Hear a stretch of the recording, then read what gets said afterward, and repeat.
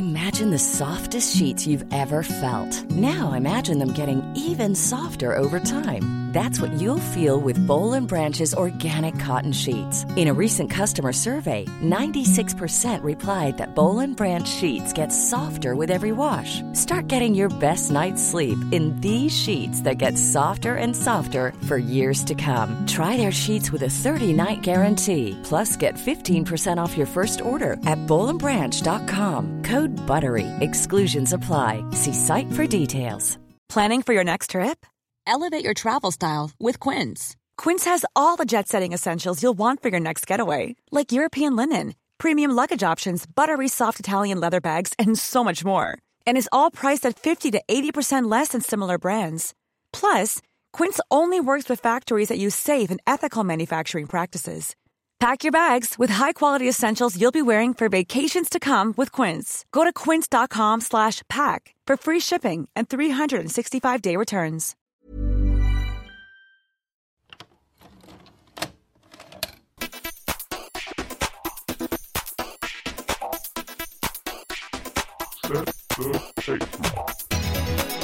Hello and welcome to another episode of STT Rewind. I'm Owen Hughes and I'm handing over the reins this week to my co-editor Tony Black, who will be in the driver's seat for this episode, joined by Steve Norman as ever. The guys are talking film festivals in part one and all the usual big cities that we're covering premieres in: London, Vancouver, Brooklyn, Bolton. Plus, we saw Damien Chazelle's First Man and wondered just if the moon landings were faked or not. Speaking of space, we chew over the direction of Star Wars TV universe as new animated series Resistance premieres and Doctor Who flies back onto screens, leading us to muse on whether Jodie Whittaker cuts the mustard as the TARDIS's first Time Lady. Finally, in free play, Tony gives us a sneak preview about the Destination Star Trek event he's covering this weekend and wonders if Steve has ever been to a geek convention. I also have to apologise for the lateness of this week's episode, but I think that means that's my cue to shut up and let Tony get on with the podcast.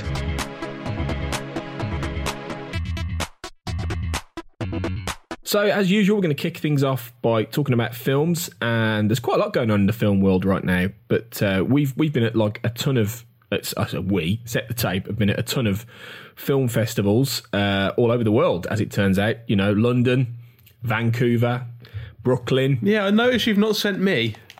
I've not had this all expenses paid trip to any exotic locations for film festivals. Maybe we should have sent you to the Bolton Film Festival. Yes, you heard me correctly. The Bolton Film Festival, which proves you can have a film festival anywhere, with no disrespect to anyone who's listening from Bolton, which I've just basically insulted all of Bolton straight away, haven't I? Really? Well, all of them have got a dial-up internet connection, which is about 3 of them.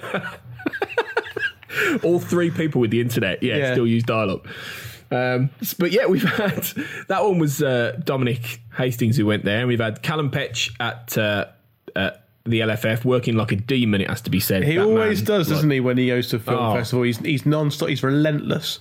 He really is. Like he does. He must see about 3 or 4 things a day, and he's writing till God knows when, and then he's getting up and just doing it all over again. So hats off to him, because and he doesn't just write like 200 words. He writes like 1,000 or more. So he's pretty something. We've had Nick Lay over in Vancouver delivering some interesting bits and bobs over there. Callum's been doing things like he didn't go and see Suspiria, but he's been doing other big films that have been coming through, like Dragged Across Concrete, which is by S. Craig Zahler, who did Bone Tomahawk and Brawl in Cell Block 66 and various things like that. And Nick has been doing things like The Front Runner with Hugh Jackman in, and he also interviewed Joel Edgerton, no less, about his future film Boy Erased, which is all about gay conversion therapy. And sounds like Joel Edgerton's a top bloke, actually, really nice and friendly, which is great. I mean, I haven't done many I haven't done any interviews with like in face to face with like big. I mean, Joel Edgerton's a pretty big name. So and there's a good photo of the two of them. I don't know about you, Steve. I'd get a bit nervous. Like if I mean, I may well do it one day, but maybe this is why we should send you, because I don't think it'd faze you, would it? Really? No. I think it'd have to be a pretty big deal for me to be starstruck by anyone, but that's just kind of how I am, nonplussed about everything. So who would it be for you then? Who do you think would get you just like completely wow moment? It wouldn't, not from the world of film, but from sport. If I met Beckham, I'd probably be very excited and intimidated because I think he's he's great, isn't he? Yeah. I'm a big fan of his as well. Yeah. I think I'd get more like as nervous about certain sporting people as well.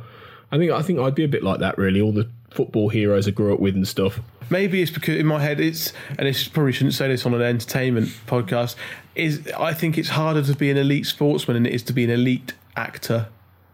There's probably more hard work that has to go into it. Yeah, I think you're probably right, because you've got to really like stay elite like pretty constantly for like years and years and years. Whereas actors, the best actors, don't get me wrong, they work hard, but they work hard in chunks and then they go off and they have a rest or they go on like a press tour and that. So it's a different and you style, can really, and you can get fat if you want as an actor. Yeah, providing you're good and attractive early on, you can let yourself go as an actor. You can't as a sportsman.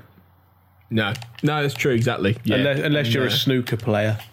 Yeah, they don't care, do they? No. And I think we should all follow the rule book of Neville Southall, because once he stopped like being a top flight keeper, he just ate all the pies. I love him for it. He don't give a toss. No. Incidentally, thinking of film stars and sports stars, and we will get back to the point in a minute, but look for a trailer for a new show, which we may well cover on Set the Tape, called The First, which is out on Channel 4 soon, and Sean Penn's in it. And somebody's commented that Sean Penn, right in that, looks the spit of Ian Rush. Right. So Google Sean Penn in The First, which is all about a manned mission to Mars, and see if you agree. Because I've seen the trailers for that, but I've not really picked up on Sean Penn looking like Ian Rush too much. But next time I see it, I will.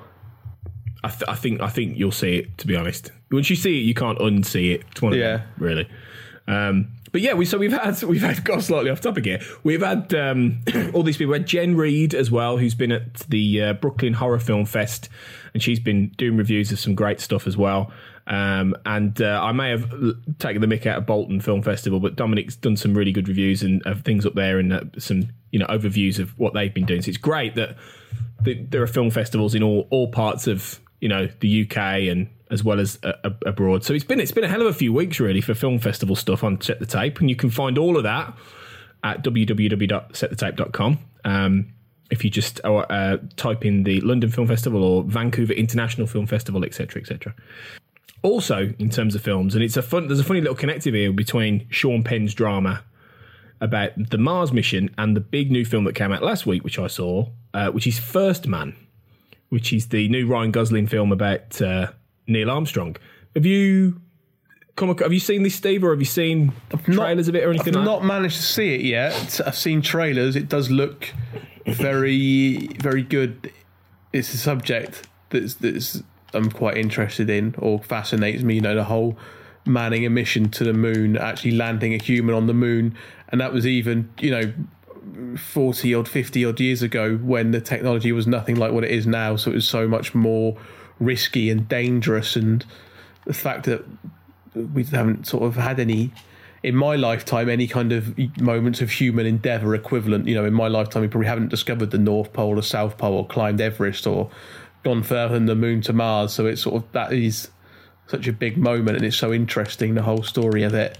We've got a semi-final in a World Cup, which is basically I think the extreme of our human endeavour. Yeah. I thought there was more chance of a man landing on the moon again than there was England getting to the World Cup semi-final before this summer. So yeah, exactly. But you're right. Like it's something that is unique, and we've never seen it. We might live to the age of seeing man and woman, hopefully, land on Mars. I think it's possible, but these days it's cheaper to whack up a robot, a rocket or whatever, and just let it go and do it. But that's not what it should be about, is it? It should be about what was it? Someone said to one of the first people who climbed Everest, "Why'd you do it?" And he said, "Because it was there." Because it was there. It should be that kind of thing. Nowadays they'd send up a drone. Yeah. like a drone who would map it perfectly with pixels and all this, and that you'd have the guy sitting in a lab, just with a remote control. It's rubbish, I know. And the thing with First Man, and I reviewed it obviously on setthetape.com, and it's a really good film. And the thing about it is that strikes you is that Damien Chazelle, the director, really gets you in the cockpit of that Apollo mission.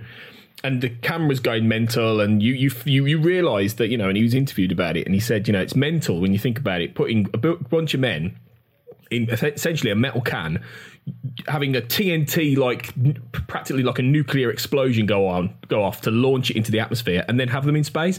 And that's what it does. You realise how dangerous it was. I can't quite believe they even did it. And that's why you get all these nut job conspiracy theories about, they didn't go to the moon. Yes, they did. But it's mental the way how they managed to do it, and you really get that from this film. And I suppose the other thing with this film, and also other films of its nature, I suppose, like Apollo 13, and is it's based on a true story. We all know the outcome. We all know that they went to the moon and they got back safely, and one small step for man, and all that kind of stuff. We all know everything about it.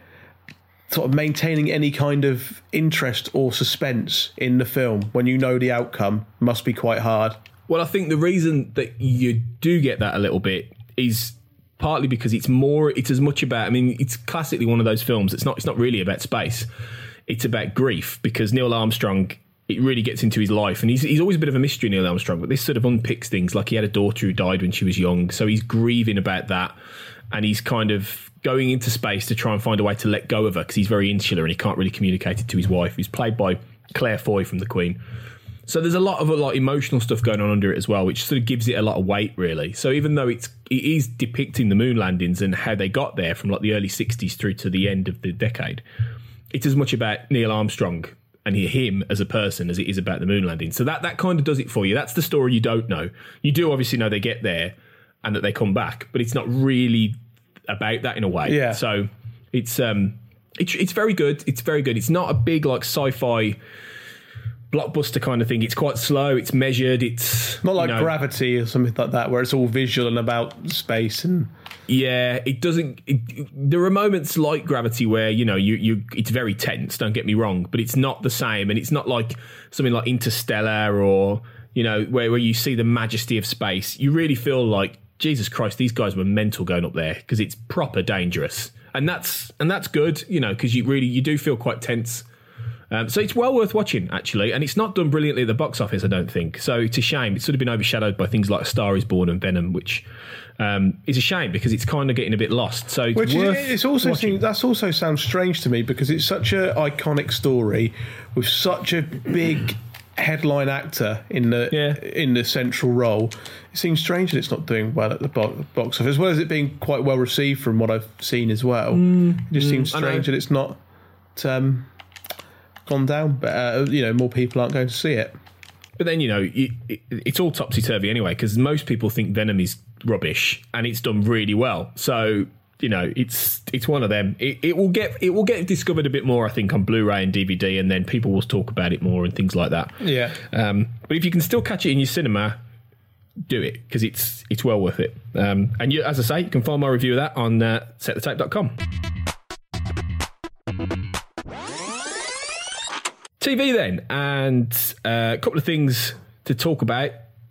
First, we've got some sci-fi. So we'll stay on the sci-fi thing because we've got some sci-fi back. Are you saying that the moon landings are a fiction?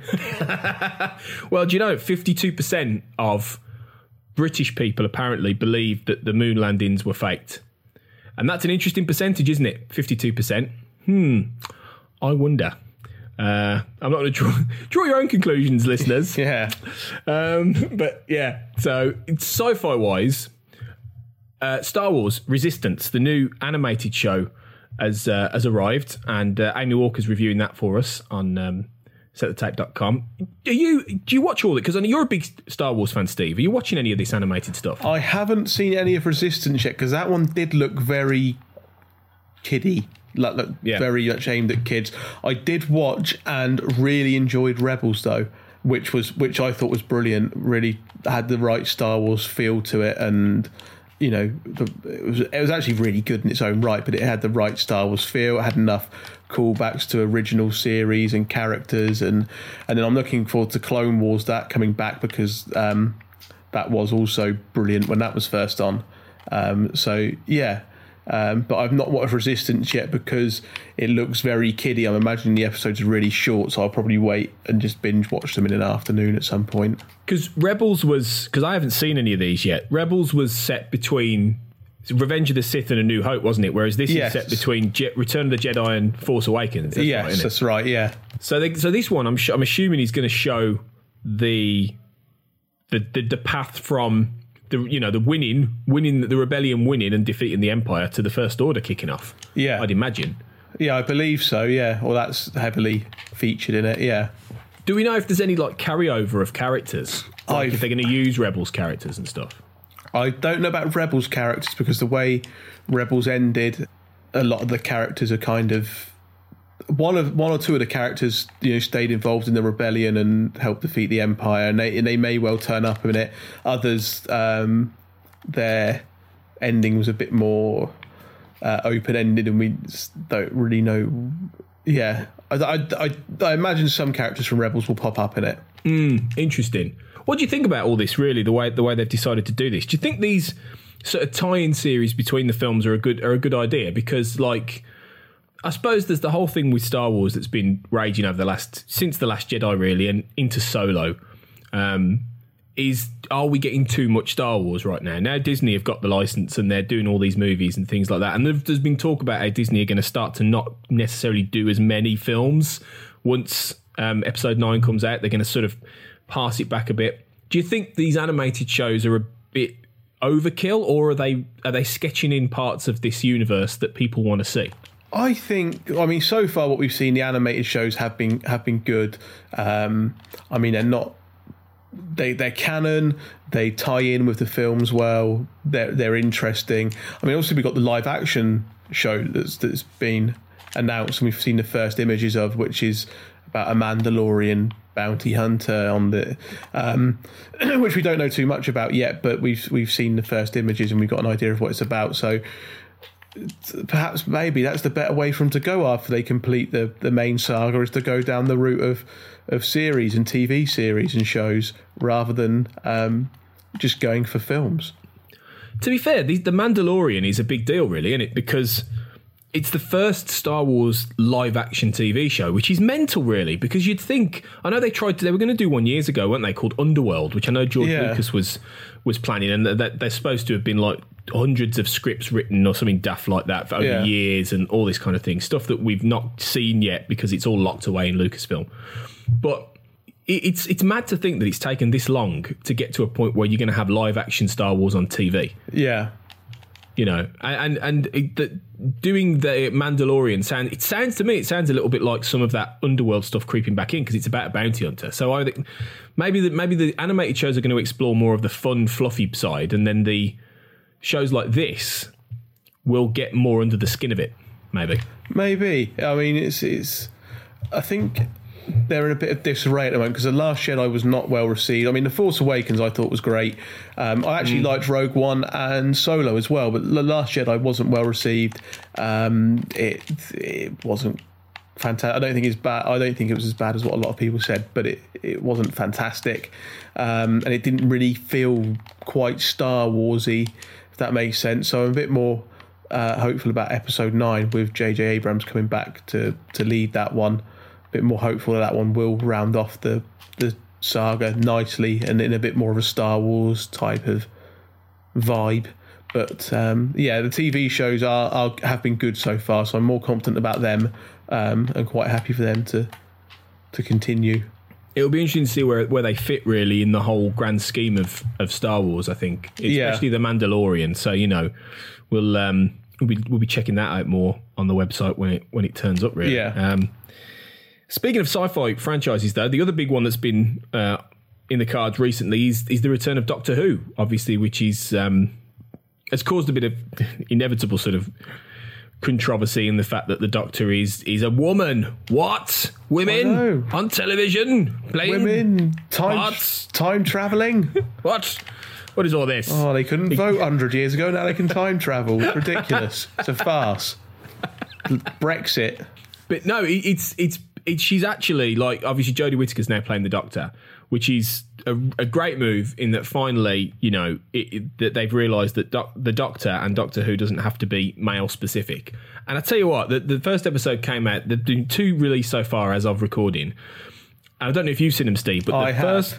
Right, great, because I didn't love the second one particularly, but the first one was really good. And I think, I don't know about you, but I think she's dynamite straight away. She's so good. I think she's been great as the Doctor. I'm not too sure about the supporting cast at the moment, all 3 of them. I don't mind the Doctor having an entourage rather than what we saw a lot of in the modern series where the Doctor's just had one woman with him who pretty much falls in love with him all the time, and he is either oblivious to it or not interested. I quite prefer it when there's a sort of group dynamic of people with Doctor travelling with them, but some of the acting I think from the companions has been a bit wooden. But yeah, I think she's fantastic as the Doctor. Yeah, and it's just interesting to see where this series goes, because from what I've read, they weren't going to link it back to, you know, there weren't going to be any old villains or bad guys in this new series, and it already seemed that they tried to set up a new overarching big bad for this one in the first 2 episodes. So it's interesting to see what they do with it and where they go with it. Yeah, no Daleks. Probably the first series without any Daleks, like, ever, to be fair. Certainly since Russell T Davies brought the show back like 13 years ago. So it is interesting. I mean, I agree. I don't think the companions have quite clicked yet. I think the real deadwood is Yaz, unfortunately, the copper. She just doesn't seem to have much characterization about her, which is a shame. But the thing is, it's early days. These can change. You know, I've read a little bit of some of the synopsis of some of the upcoming episodes, and it looks like some of the episodes are going to be tailored around some of these, you know, companions and sort of flesh them out a bit more, which is really good. Because the first one had some really nice dynamics. You know, you've got like Ryan, the guy who's got learning difficulties, who's trying to prove himself, and then you've got the fun relationship he has with Graham, played by Bradley Walsh, who's the older, you know, geezer guy, and it's really nice. I mean, I really, really felt in the first one when the Nan dies, his wife, I was gutted. She was a great character, and you really felt that, really. Yeah. And it was a great thing to sort of put them on the path of what being the companions. But I don't know, some of the writing at times I think has been a bit iffy. I've not quite been sold on some of Chris Chibnall's writing, but it looks brilliant as well. I mean, you can tell how much money they've thrown at it. It looks absolutely fantastic. Yeah. And that second one obviously was set in the desert, and I thought I don't know about you, I thought it was a bit messy. They were just running around aimlessly for most of that, and I was a bit. Yeah, there didn't really seem to be much, you know, the motives of the characters and everything just seemed a bit. It didn't make much sense, I don't think, really. You know, the whole point of it was to get to the TARDIS. And you think, well, okay, that's a nice idea. You know, you don't see the TARDIS till the end of the second episode. And what was great is that you see it through her eyes as well. So you see it through the Doctor's eyes for once, where she walks in and she's like, wow, I've not seen this yet. That's great. That was a great little thing they did. But it wasn't. The rest of the episode was a bit wonky. But it started really well. And I think she is absolutely great. Straight away, she's clicked. She's got a character. She's really good. You believe her. You know, she's the Doctor, and that's exactly what they needed to do, I think, really. Yes, definitely. So, be interesting to see where it goes. I think next week's a Rosa Parks 50s historical episode, so that's going to be interesting. I mean, that's quite dangerous ground to tread to turn that into a prime time. That whole situation into a prime time sci-fi drama episode, but you'd imagine they've done it as appropriately and sensitively as possible. Well, you'd hope. Maybe we'll check in with the Doctor in a few weeks and see what's doing with that. But we're reviewing each episode on setthetape.com by Lee Thacker, who knows his Who really well. He's doing some fantastic reviews that have been really well received. So check him out on setthetape.com. But right now, we're going to switch over to music, and Matt Latham's going to check in for his regular dose of the cassette tape. It's that time of the year. Your vacation is coming up. You can already hear the beach waves, feel the warm breeze, relax, and think about work. You really, really want it all to work out while you're away. Monday.com gives you and the team that peace of mind. When all work is on one platform and everyone's in sync, things just flow. Wherever you are, tap the banner to go to Monday.com. Hey, I'm Ryan Reynolds. At Mint Mobile, we like to do the opposite of what Big Wireless does. They charge you a lot, we charge you a little. So naturally, when they announced they'd be raising their prices due to inflation, we decided to deflate our prices due to not hating you. That's right. We're cutting the price of Mint Unlimited from $30 a month to just $15 a month. Give it a try at mintmobile.com/switch. $45 up front for 3 months plus taxes and fees. Promo rate for new customers for limited time. Unlimited more than 40 gigabytes per month. Slows full terms at mintmobile.com. Many of us have those stubborn pounds that seem impossible to lose, no matter how good we eat or how hard we work out. My solution is PlushCare. PlushCare is a leading telehealth provider with doctors who are there for you day and night to partner with you in your weight loss journey. They can prescribe FDA-approved weight loss medications like Wegovy and Zepbound for those who qualify. Plus, they accept most insurance plans. To get started, visit plushcare.com/weightloss. That's plushcare.com/weightloss.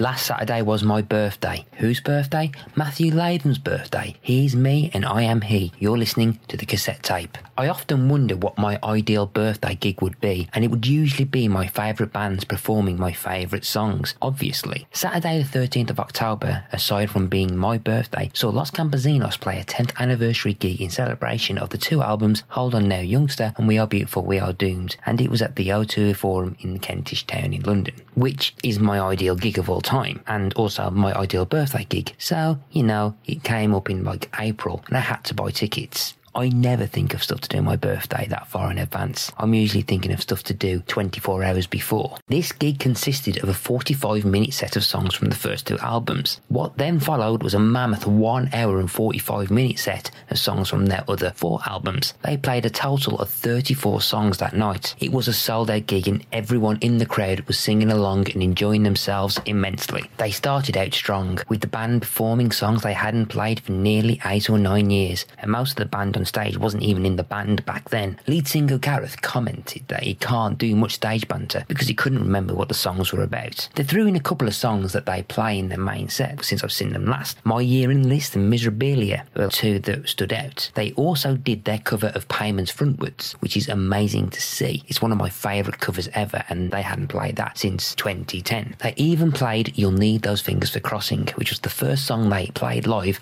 the first time I saw them.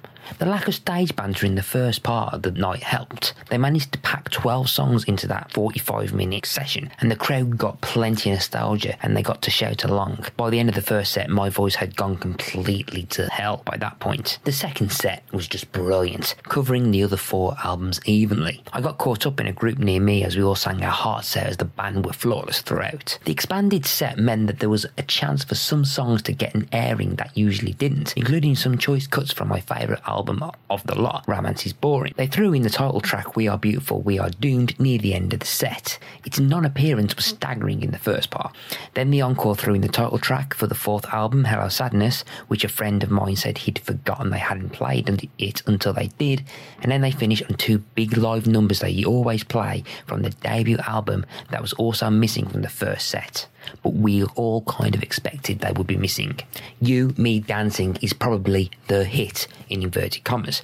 It was on a US-wide Budweiser advertising campaign for years. It's the one that still gets people mental, though we were all mental at this point, and it was a song that got them plenty of buzz all the way back in the MySpace days. Then naturally, there was only one song that could finish the set, and that was Sweet Dreams, Sweet Cheeks. It's the only way you can ever end a Lost Camp set. Side note, there was a reference from Gareth for a reunion in 18 18 months' time for their third album's 10th anniversary. I'm so there. As I said, I bloody love Romance is Boring. It's my favourite album of all time, and I'm surprised I haven't gone on for about an hour on it. Throughout the gushing that I'm giving to my favourite band, if you've got a favourite band and you get the chance to see them live, please just do it. This is probably my favourite gig of all time, and it got me singing throughout and hit me emotionally when it had to. So here's for the next 10 years, Los Campesinos. I'm Matt Latham, and you've been listening to this possibly extended edition of the cassette tape. Finally then, Free Play, and I'm going to rub salt in the wound, Steve, about the whole, going to things and film festivals and things like that, because I'm going to something this weekend, and while it's not a film festival, it's a bit of a set the tape coup. So I apologise in advance if this feels like me, showing off. We will send you somewhere, at some point. I don't know where. But I imagine it will end up being like, an idiot abroad, where you just send me somewhere that's really unpleasant. Yeah, we're going to send you to... I'm trying... I can't say anywhere, can I? Because if I say somewhere, then I'm going to offend them. Or you'll send me to, like, the premiere of Human Centipede 5. Just some really disgusting, terrible film, and, And you've got to do... The condition is you've got to do a 1,000-word review. Yeah. As well. So, just just to make it worse. Well, thankfully, I'm not going to see Human Centipede 5, thank God. It'll probably get made, we say this. But I'm off to Destination Star Trek at Birmingham's NEC. I mean, you're welcome to that. I'll be honest, you're welcome to that trip. Well, exactly. It's not going to be everyone's cup of tea. But it's a 2-yearly biannual event that in my hometown, hosted at the big NEC, which is just a mega convention. Really, they get all the Star Trek casts in. Everyone from like William Shatner through to like Jason Isaacs and all the new Discovery lot. So it's they do get all the big stars and all kinds of various different people, and they have panels where they're talking about stuff. They have things you can buy. They have recreations of the sets that you can get photos taken in. People are in cosplay. The usual stuff. And I'm going to be, because I co-created a Star Trek podcast on Trek FM, which is a podcast network. And me and a couple of the people I've done that with in the past, I don't do it as much anymore, but I'm still a little bit involved. We're doing a panel on the Sunday. So that's going to be fun. So we're actually going to be on stage talking about our podcast and about Star Trek. So that's going to be nice. And we're going to be covering it, set the tape. So there will be details and photos and things like that of the event. So if anyone's a Star Trek fan out there, you're going to enjoy this if you aren't able to make it. Conventions-wise, though, I mean... have you done many of these, Steve? Have you been to many? Because they're all over the country. You've not done any? No. I mean, depends what it is. I mean, I think the smaller one, or I don't know how big the one you're going to is, but it doesn't sound like it's one. It's not obviously Comic-Con or one of the big conventions like that. And I think those big ones would really put me off. Just too many people, too many odd people, too much queuing up, too much waiting around just for people to talk about a film and to watch a 5-minute snippet of the next Marvel film. But the smaller ones, where you've got more chance of actually meeting and talking to people involved with whatever the convention's relating to, and less people not waiting around forever for anything. Those ones, if it was for a subject I was interested in, would probably appeal to me. Some of them can be really broad. I mean, the one that this Destination Star Trek one is big, probably the biggest one you get in Europe. They have one called Star Trek Las Vegas in America, which is the biggest, really. This is probably the sort of European equivalent, and I think they do it once a year in Germany and they do it once a year here. But in terms of conventions, normally you get 2 a year at the NEC. And they're called Comic-Con, but they're not an actual Comic-Con. It's not one of those things where you like San Diego Comic-Con where they reveal all the stuff. It's basically just you get famous people in, they sign autographs, you buy stuff, you dress up like a Klingon or a whatever, and then you go home. And I've been to a few of them over the years, and they are fun. There are odd people though. You're right. There is some real oddballs. But you do get a lot of people who are really nice and they engaging with the fandoms they're in and stuff like that. And you get such a mix of people. Like you'll get sporting people. I've seen people like Eusebio was at one of them once. And I was like, wow, that's Eusebio. A proper moment. But then right across from him, you'll have John Chalice, aka Boise, from Only Fools and Horses. Yeah. So it's a real mix, a really weird mix. You wouldn't get all these people in the same room ever, like, except for these things. So they're quite fun. They're quite funny in that way. But so if you get a chance to go, I'd go. But go to a fairly smaller one. So, you know, if they have one in... Southampton's not far from you, isn't it? No, like that. That's reasonably close. So if they had one in Southampton, that might be worth doing. Yeah. Potentially. You can go dressed as a Jedi. Maybe. Is fancy dress optional at these things or mandatory? It's optional, but I think they look down at your nose at you a bit if you're not dressed as a... Wookiee? As a Wookiee. Yeah. Yeah. Maybe I should go as a Tribble to Star Trek. If you don't watch Star Trek, that won't mean anything to you. But like, it's basically a big fluffy ball that goes ooh, like that. Maybe I should do that. I mean, out on stage, that might be quite fun. I mean, Star Trek is where the fun stops for me anyway. So.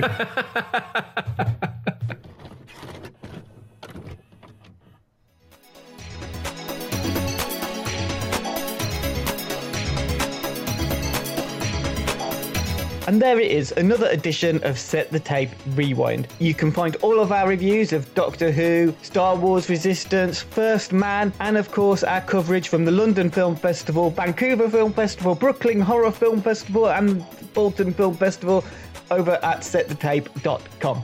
We'll be back in a fortnight for more podcast fun. Until then, don't forget to check us out on Facebook and Twitter at Set the Tape. Until next time, thanks for listening, and we'll see you then.